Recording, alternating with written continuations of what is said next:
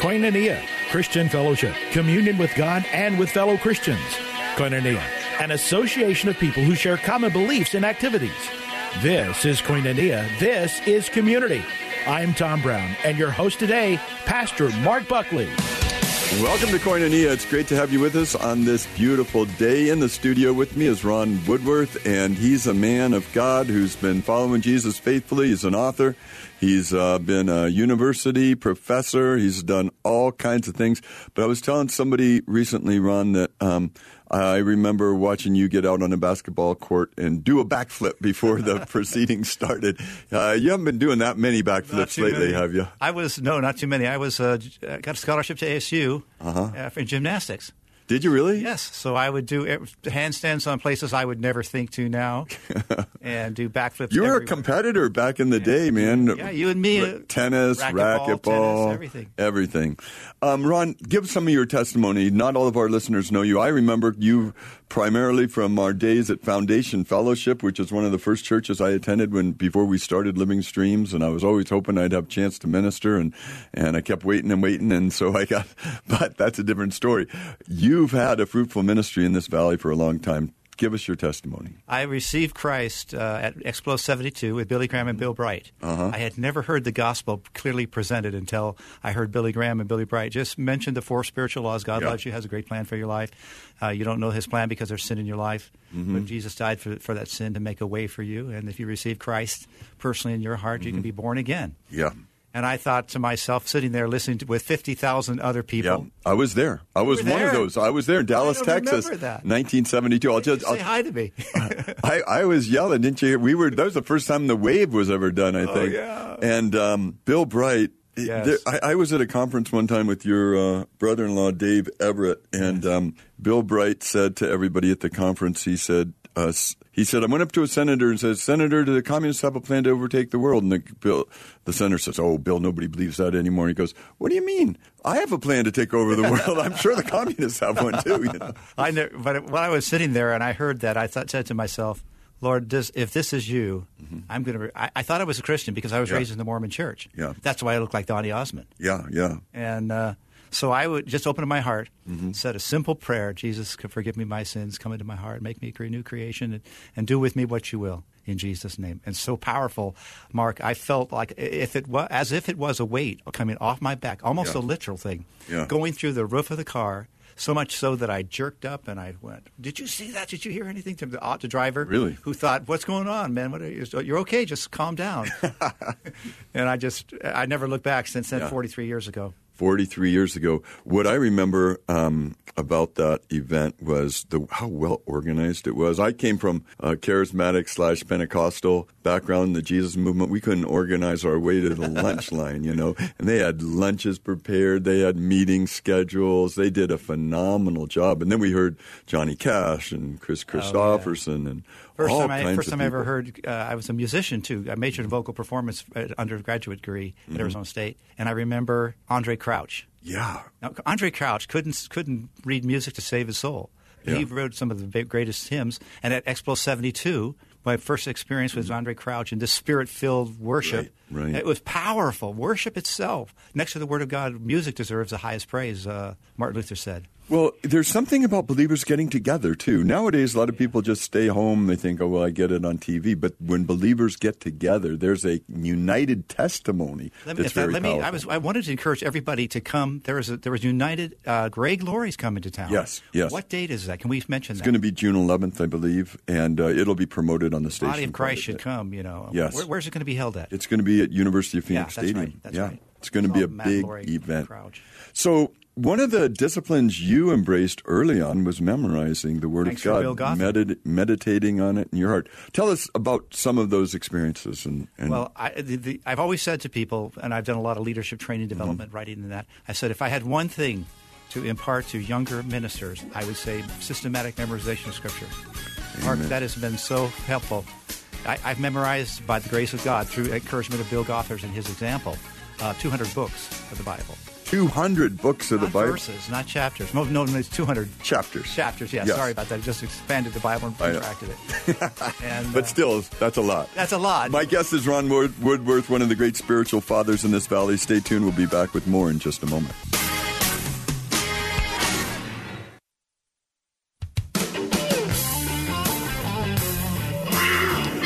Welcome back to Koinonia. My friend Ron Woodworth is in the studio. Ron memorized over 200 chapters of the Bible.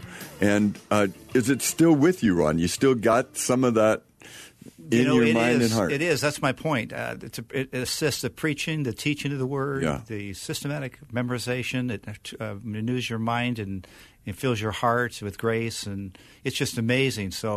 But you don't remember it. In fact, I memorized in that 200 the book of Proverbs twice because I didn't remember it, and I thought that's a strategic book. I better. Can you give us Proverbs 1? Give us some verses out of it. But I can see it. Yeah. I can see it some often. Now, you also have had a prophetic ministry that's been quite significant. Tell us how the gift of prophecy works and what you see when you pray over people or what you sense from the Holy Spirit. Well, prophecy is very encouraging. It's given in 1 Corinthians 14 to build up, stir up, and cheer up. Mm-hmm. So it's to build up one another. And the reason why and the way that the Lord led me into prophetic ministry was through a sincere desire to be an effective prayer warrior. Yeah. I always wanted people to be profoundly, as I was touched at Expo 72. Mm-hmm. But I just felt like there's got to be a way. So I was praying and praying and praying and hard.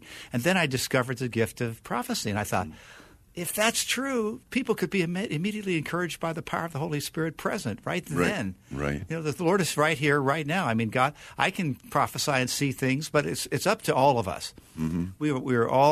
We can all prophesy. Proverbs. That's right. That's right. 14. And it says we should seek to prophesy. We should seek to it. To build up the church. So tell us how it functions when you're praying over somebody or you're prophesying literally to an entire congregation.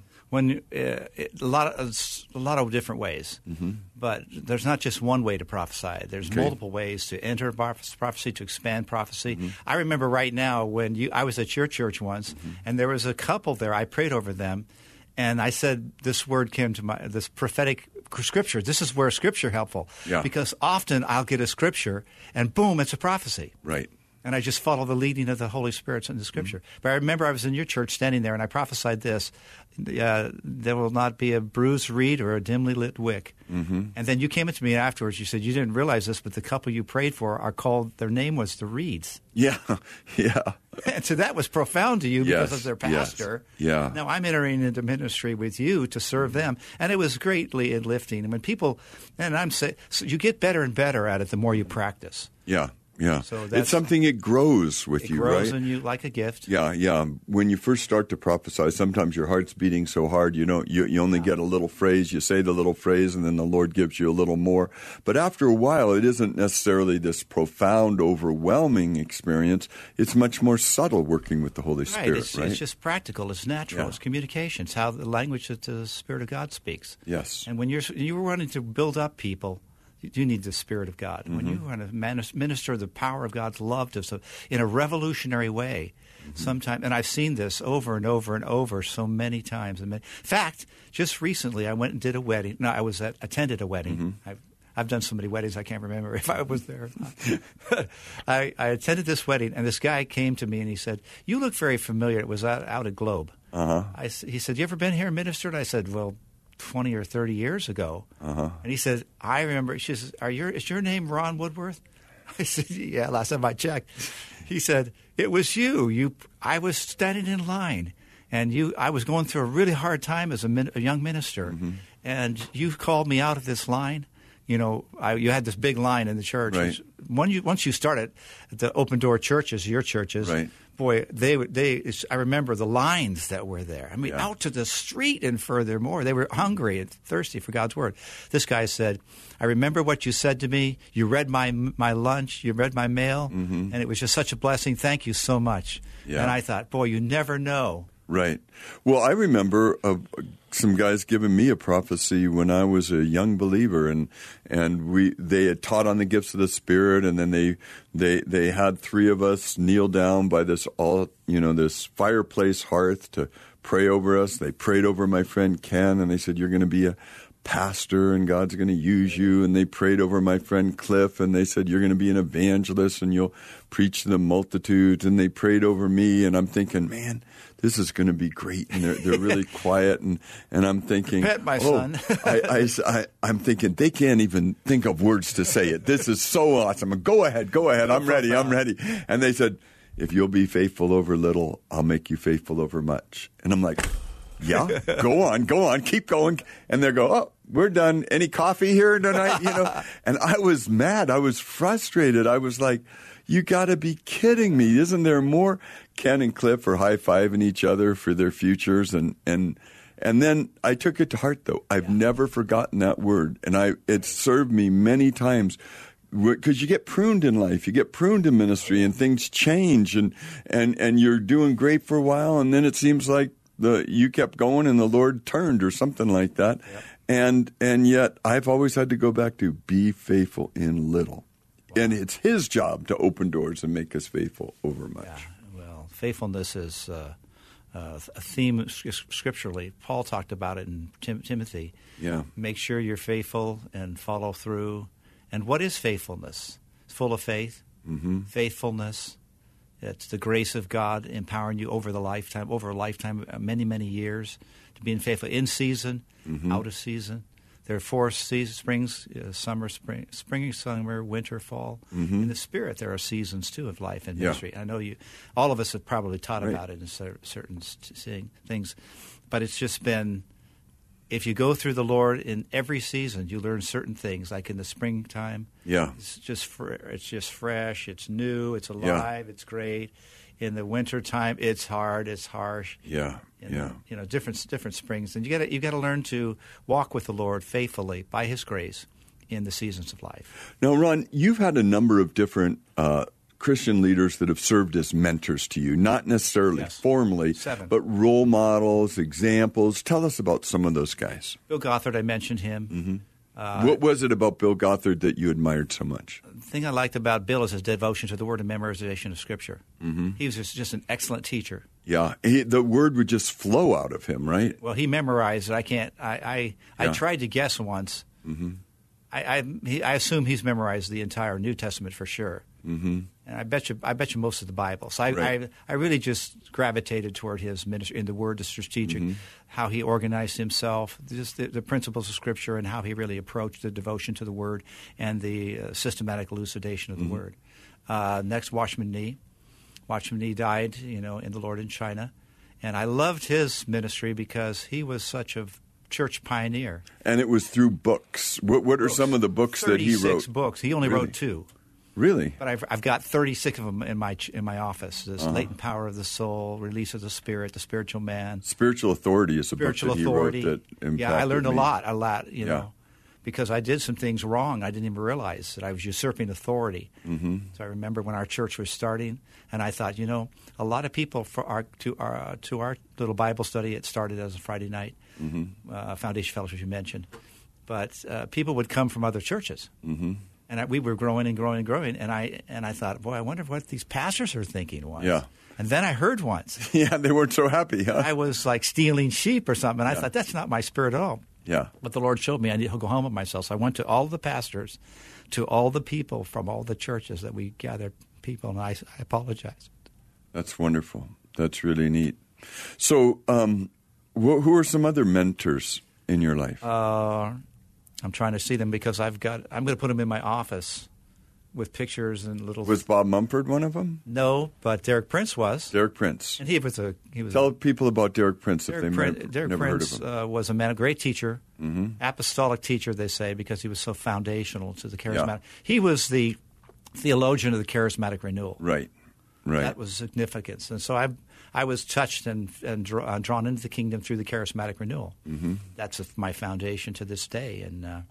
And Derek Prince really helped me and move into the things of power gifts of the Spirit. Is certainly a teaching gift, faithfulness.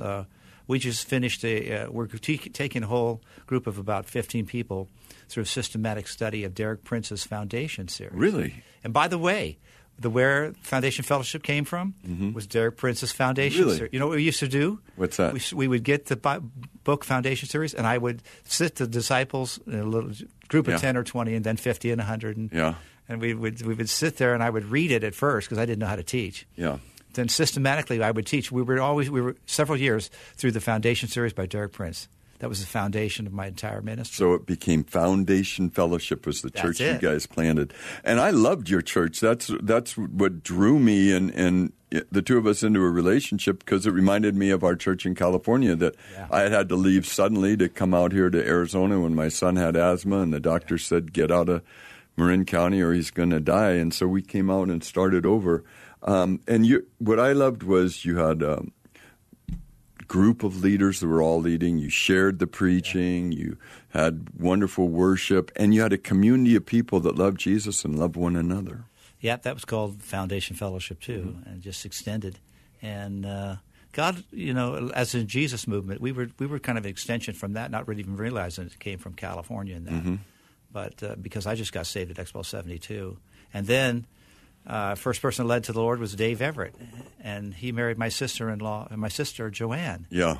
And then Dave started the crisis pregnancy centers. He started at our church in the valley, and it grew to 606 in the nation, with the most well represented and funded CPC in the country. Yeah, and over 30 years. Dave's been a spiritual father to the whole anti-abortion movement and to rescuing, probably, even though he never had natural children of his own, he's probably been the spiritual father through this crisis pregnancy center to hundreds and hundreds of children. Huh? Wow, and one thing happened in our journey, in our journeys in life, we encounter difficulties too. Well, Foundation Fellowship encountered a main difficulty, and it really split our church. Well, tell us about it when we come back. My guest is Ron Woodworth, one of the spiritual fathers of this valley. Stay tuned. We'll be right back with more of Koinonia in just a moment.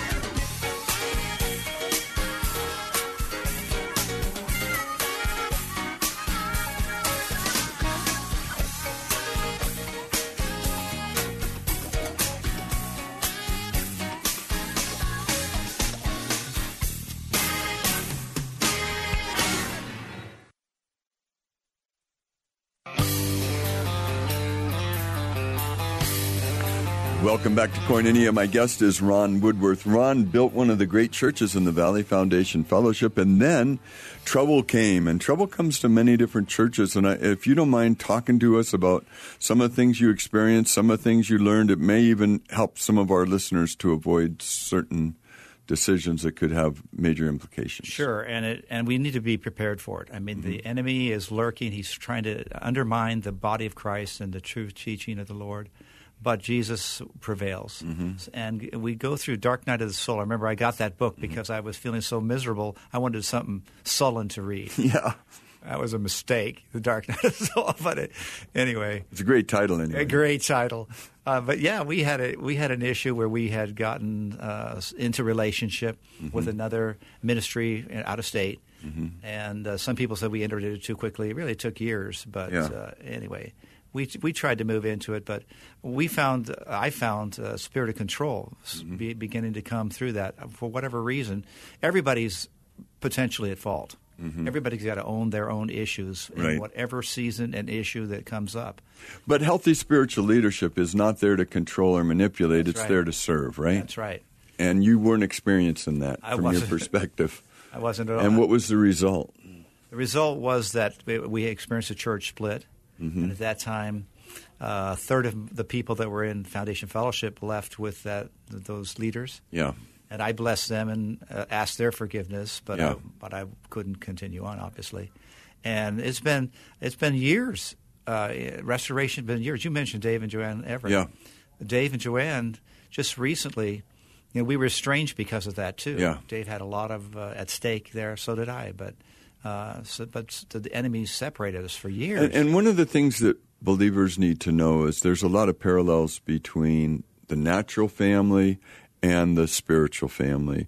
And in a natural family, we have to humble ourselves, right? To maintain unity in a marriage, to keep in relationship with your kids. Kids don't realize when they hurt their parents, but we get hurt by our kids all the time, right? Because they think we're like bulletproof emotionally.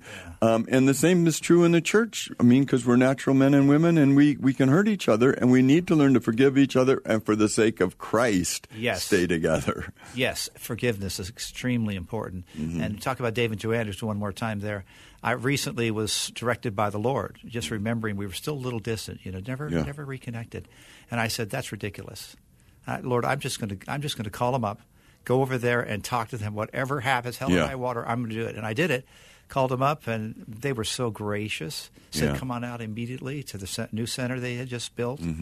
And I came down. They introduced me to everybody. And then instead of just my brother Ron, it was Dr. Ron is here. And boy, does he know the word. And, it was like nothing happened. Yeah, and that's beautiful. Joanne but you had to make yourself face some of the potential emotional difficulties. And that's part of what is required in reconciliation, isn't it? I remember when the word that I got when I walked in, talk about reconciliation, was just apologize. Just acknowledge it. Take responsibility. For your part. For my part in it, and for how they were feeling, could be, to whatever God will do. And I said, I just want to apologize because of this, and the Lord convicted me of it, and will you forgive me? And they both were shocked. And Joanne said, when you said, my sister said, when you said those words, my heart was immediately healed. Really? Completely restored, Ron. It's amazing. Yeah, that's precious. That's really precious. And again, in every relationship, what I've discovered is every friendship, friends hurt each other. We don't have to try. It just happens naturally. We disappoint each other. We have expectations.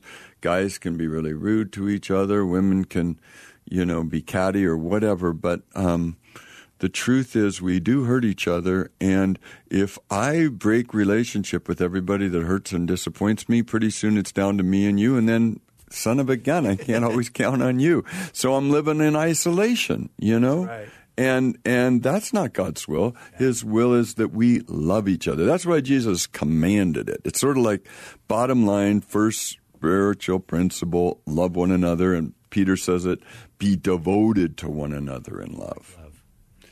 Amen. So you were telling us earlier about some of your spiritual mentors. Any others that you want to mention? Yeah, let's see. I use Billy Graham. What is it about Billy Graham that, besides his evangelistic purity, what about his character do you think has been the great gift to the body of Christ? I think faithfulness, perseverance. Right now, I think he's wrote a new book called Nearing the End or Near to Home or something like that. And just his perseverance over the years. And, we've all heard the stories of, how faithful he's been in this moral purity, which is important. But I think his devotion to the Word, the simplicity of the gospel, always impressed me. The more empowered you get with the Word of God, the more you have to fight the spirit of pride or arrogance or whatever. But Billy Graham seemed to have emerged above that and didn't seem to be filled with a lot of self-serviceness. I mean, there's a lot of humility in his ministry, and I think that's why he's been so successfully used. And I know, in fact, you'll find this interesting, but I feel the Lord calling me to this next season in evangelism. Really? In my ministry. So how are you going to do it? I'm going to, I'm going to talk to a person that I think now, a pastor, and just to see, because now that I'm retired, I don't need to make any money except, so I can just serve the Lord. I've always told people that, when I was younger, in my 20s and 30s, now if you get it in your 60s and 70s, now you don't have to charge. You can just serve the Lord full time. Yeah. And I really feel like we've sold ourselves short because we are not making ministry as available as it needs to be to people in age groups. Right, without a doubt. So life has got challenges. Now, you mentioned pride. When you were young, you were an athlete. You were handsome. You were you could sing. You could preach. You could memorize. And yet you've been challenged in some of those areas, right? Yeah. Tell us about that pruning process that God does for all of us. Well, it's a pruning process. I mean, that's one of my main messages in life, the pruning of the Lord, for John 15. But I think in my life, just, a year and a half ago, I experienced a TIA, which I never, it's a mini stroke. Yeah. But it's not a real stroke. Anyway, so I went to the hospital and, got all the tests and everything. They said, you have no damage in any vital organ. I said, praise God for that. But Patty then took me off of all the other medication I was on and really nursed me back to health. And I feel. Did it set you back a ways? Yeah, because, you have to rethink your ministry, and now you're in a different season with different challenges. Yeah, physiologically, my stamina and physicalness. But you know what? It's kind of like the dark night of the soul. I hate to say that again, but it's you can trust that the Lord will walk you through and bring you through. If you've walked this far with Him, He'll take you the rest. Now, you've had to make a number of career adjustments over the years, right? And I asked you at every time. Yeah. You were a pastor at a very young age, and then you went into business for a while, and you were successful in business. It wasn't easy to choose to do that, and then you went back into ministry. Tell us about some of those transitions and what you learned. Well, in the transition, I had to really humbly seek the Lord and said, "Now, Father, without all my aspirations aside, what is the grace that you're giving me in this moment? I just want to serve Jesus. I just love Jesus. Bottom line, that's where it starts. That's where it ends. I mean, I cry more, too, when I minister. And people come up and are just affected by that, I am, too. But I just said, I gave myself to the Lord. I said, Lord, wherever you want me now in this season of life, I will do or not do. Yeah. Whatever you want, because He knows me, and I will serve in any humble way. Well, what I admired is you continued to serve the Lord, whether you were in ministry, in business, a college professor, or whatever you were doing. In fact, I thought about this driving over here. I thought about when I transitioned to Grand Canyon University, which I was there 9 years. It's amazing. Really? Yes. And what was your role over there? I was a professor of world religions and theory of Christian. What do you call it? Theology. Theology. And what was your experience? Anyway, what I want to tell you about being there is I decided I'm just going to lead people to the Lord and the best way I can do. So one of my managers, I began to share the Lord with him gradually. He wasn't a believer. He had never gone to church and all that stuff. And I began to share the word with him. And it took about a year or two. And then I came to work and I said, I said his name. I said, it's time for you I'll take you to church and tell your wife, and I'll pick you up and we'll go together. So I picked out a church that I knew that he and his wife would be responsive to. I went with them for a number of weeks, if not months. At the end of that time, he came up to me and said, my wife and I prayed to receive Jesus. Oh, wonderful. Because you loved him enough to come alongside him. He needed somebody to help open the door for him, huh? That's right. And I remember one time we were in a meeting, and he said everybody to go out, and for myself and this other guy that had joined me and co-ministering to him, he turned around after a moment of tears. He said, "Thank you guys for my daughters asked me why we never talked about Jesus, and I had to tell them I never knew about him." Wow, that's precious. That's really precious. So, at Grand Canyon, are the students getting a good education? Wow, I never knew. I mean, that is powerful, and I can't say enough about it. I see their commercials. I mean, right now there's probably about 75,000 students. We had 15 or 20,000 on campus, and we had another 60,000, which I was working. Online, huh? Yeah, I was a beta test, 6 people for Grand Canyon University. Let's try full-time with professor online, see if that works. And it went from 6 of us to 176. Wow. And it's made them a lot of money, too. It's done well. My guest is Ron Woodworth, one of the great spiritual fathers of this valley. Stay tuned. We'll be right back with more of Koinonia in just a moment.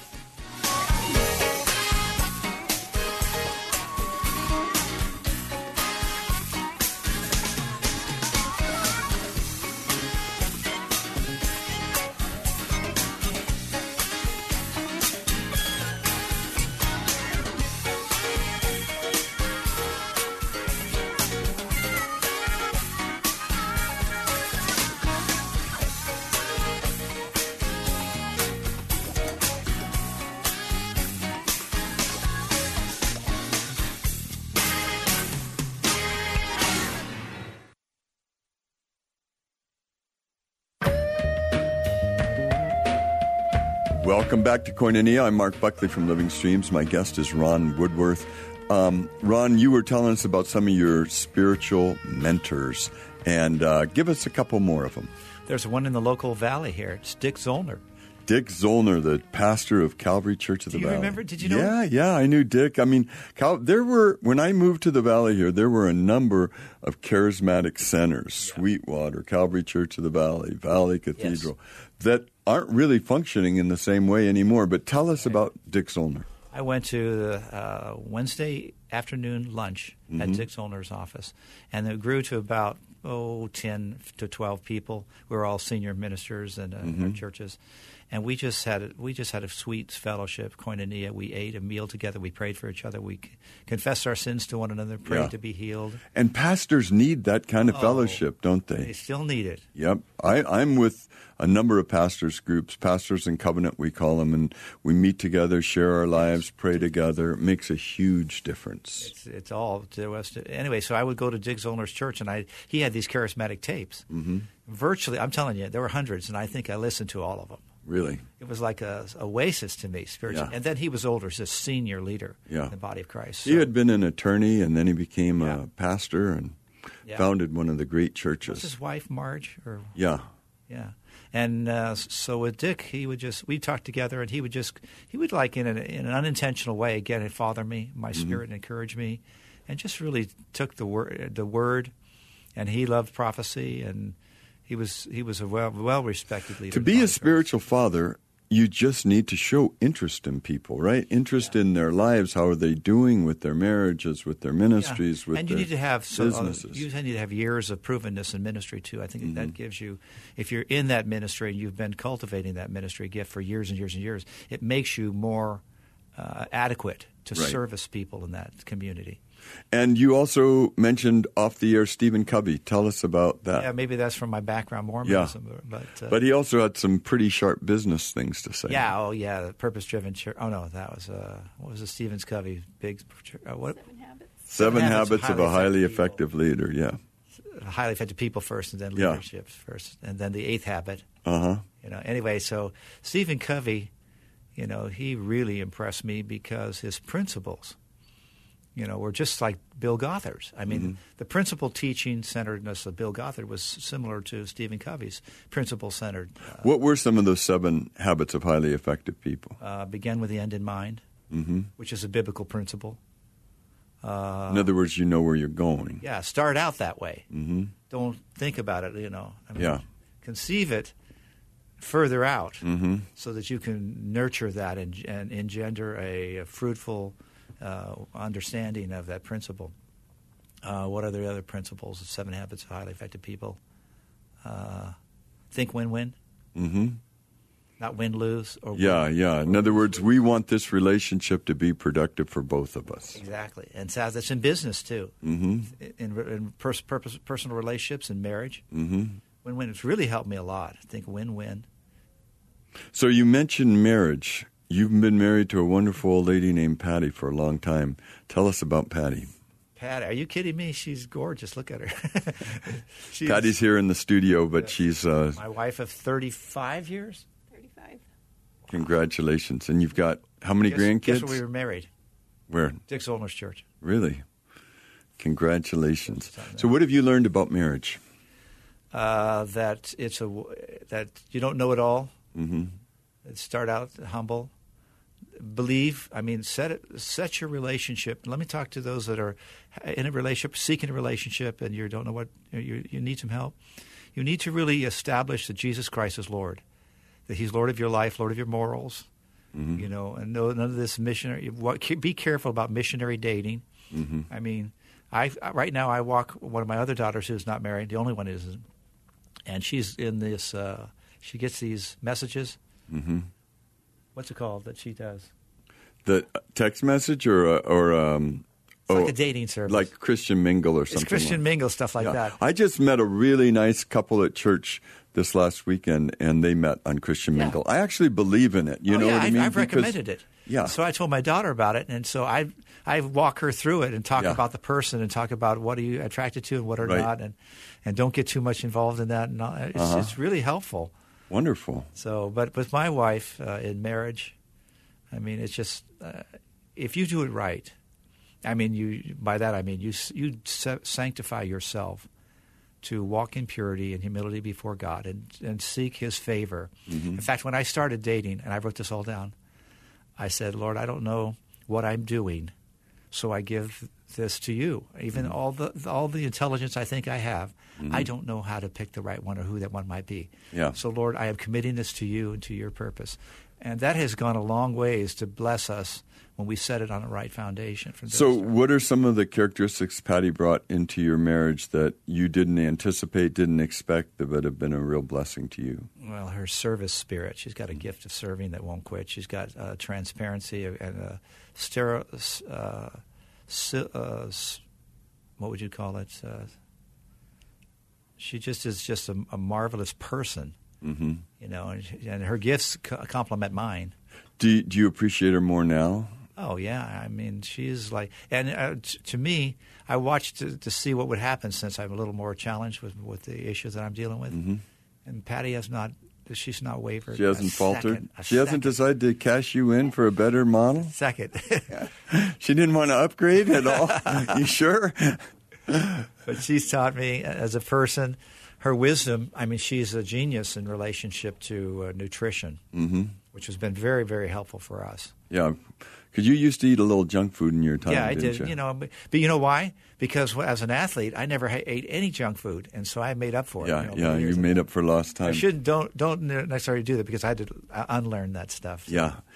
Well, you know, we don't live in this body forever, but if we take care of it like we want it to last a good 80 years or so, it can make a big, big difference. A lot of our listeners sort of give up on life. I think they eat junk, don't exercise, don't take care of themselves because they're no longer trying to impress anybody else. Well, it's not a matter of impressing people. It's a matter of being faithful and good stewards with the life, the body that God gave you. Yeah, and you know, God can help you extend your life if you listen to Him and if you eat properly and if you exercise. And you can have a better quality of life, right? Yeah. And certain things happen to all of us. I mean, I had a heart infection that almost killed me. I had a brain aneurysm that almost killed me. And there's certain things that are genetic vulnerabilities we can't do anything about. But there are certain things that we can be responsible for, and that's all we're really going to be held accountable for is what do we do with what we were given? Yeah.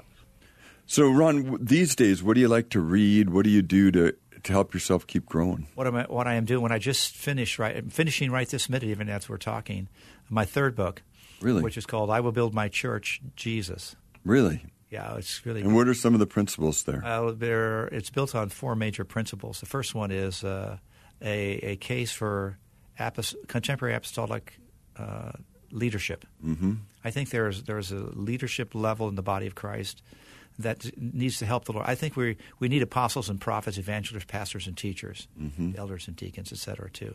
But the government of the church is this directional emphasis of the church and leadership equipping of the church. So I guess leadership equipping and development is a key thrust of mine.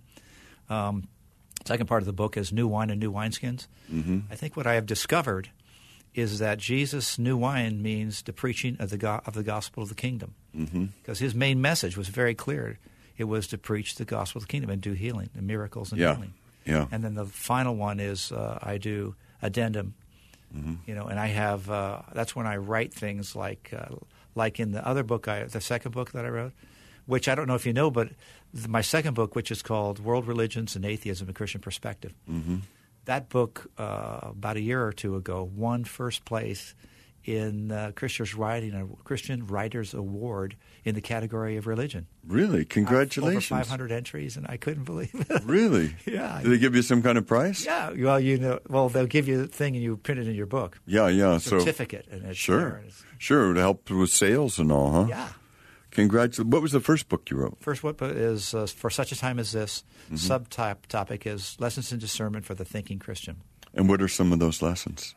What are what? What are some of those lessons for the thinking Christian? It's got 52 chapters in it, approximately, so you can do one a week. And it takes you into how to discover and fulfill your destiny in God, how to find out what God has made you to be, how to give yourself to it, how to really go, how to get the most out of your walk in Christ as possible.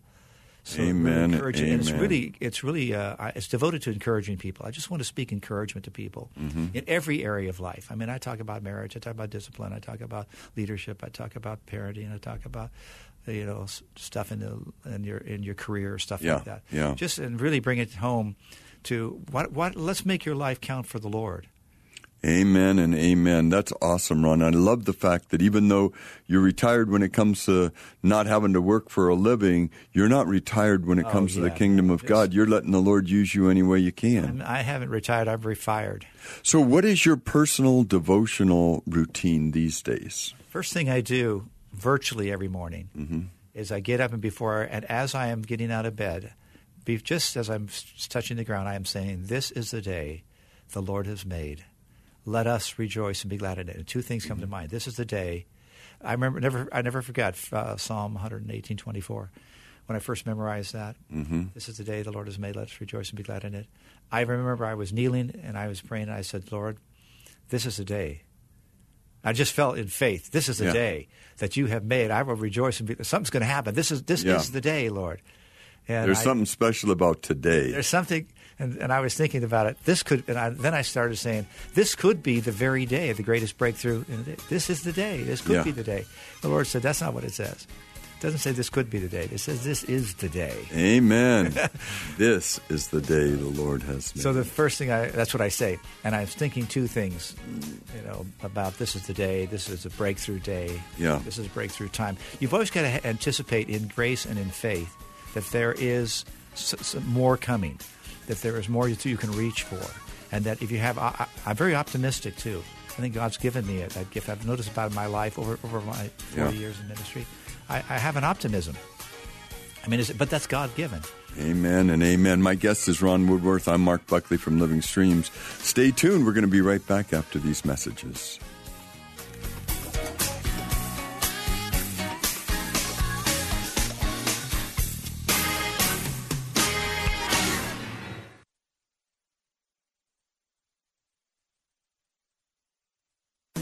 We're going to wrap up the program. Ron, we got time for one last final word from you. What's on your heart for the body of Christ in the United States today?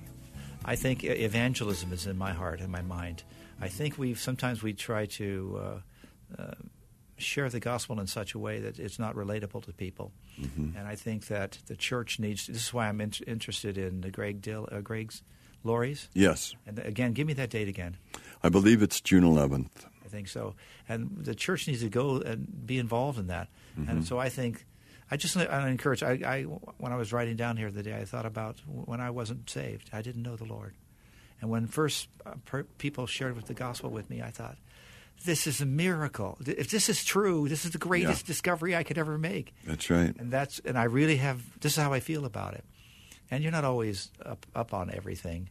But, there can be a steadiness over the years and over the seasons. And don't give up. I think God wants somebody's listening now. Don't give up. You pressed in. This is the day the Lord has made. And I love that, Ron. This is the day the Lord has made. Thank you so much for being my guest today, and thank you for being a faithful man of God in this valley. Thank you for being my friend. Ron Woodworth has been my guest, and he has laid a spiritual foundation. He stayed faithful to Jesus. He stayed faithful to his wife. They've got 7 grandkids now, and they'll be having more in the years to come. And you can have spiritual children and spiritual grandchildren if you're willing to do what Ron does, which is share your faith any way you can.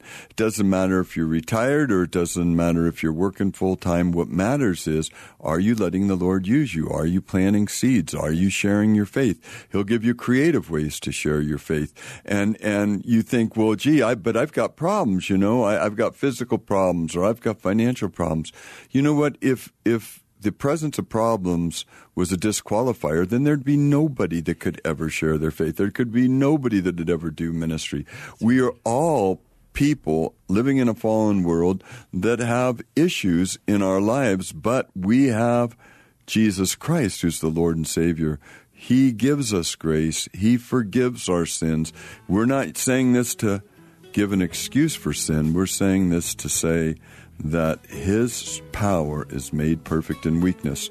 I'm Mark Buckley. If you ever want to visit us at Living Streams, we're on the corner of Central and Glendale, 9:15 and 11 on Sundays. Or you can look us up.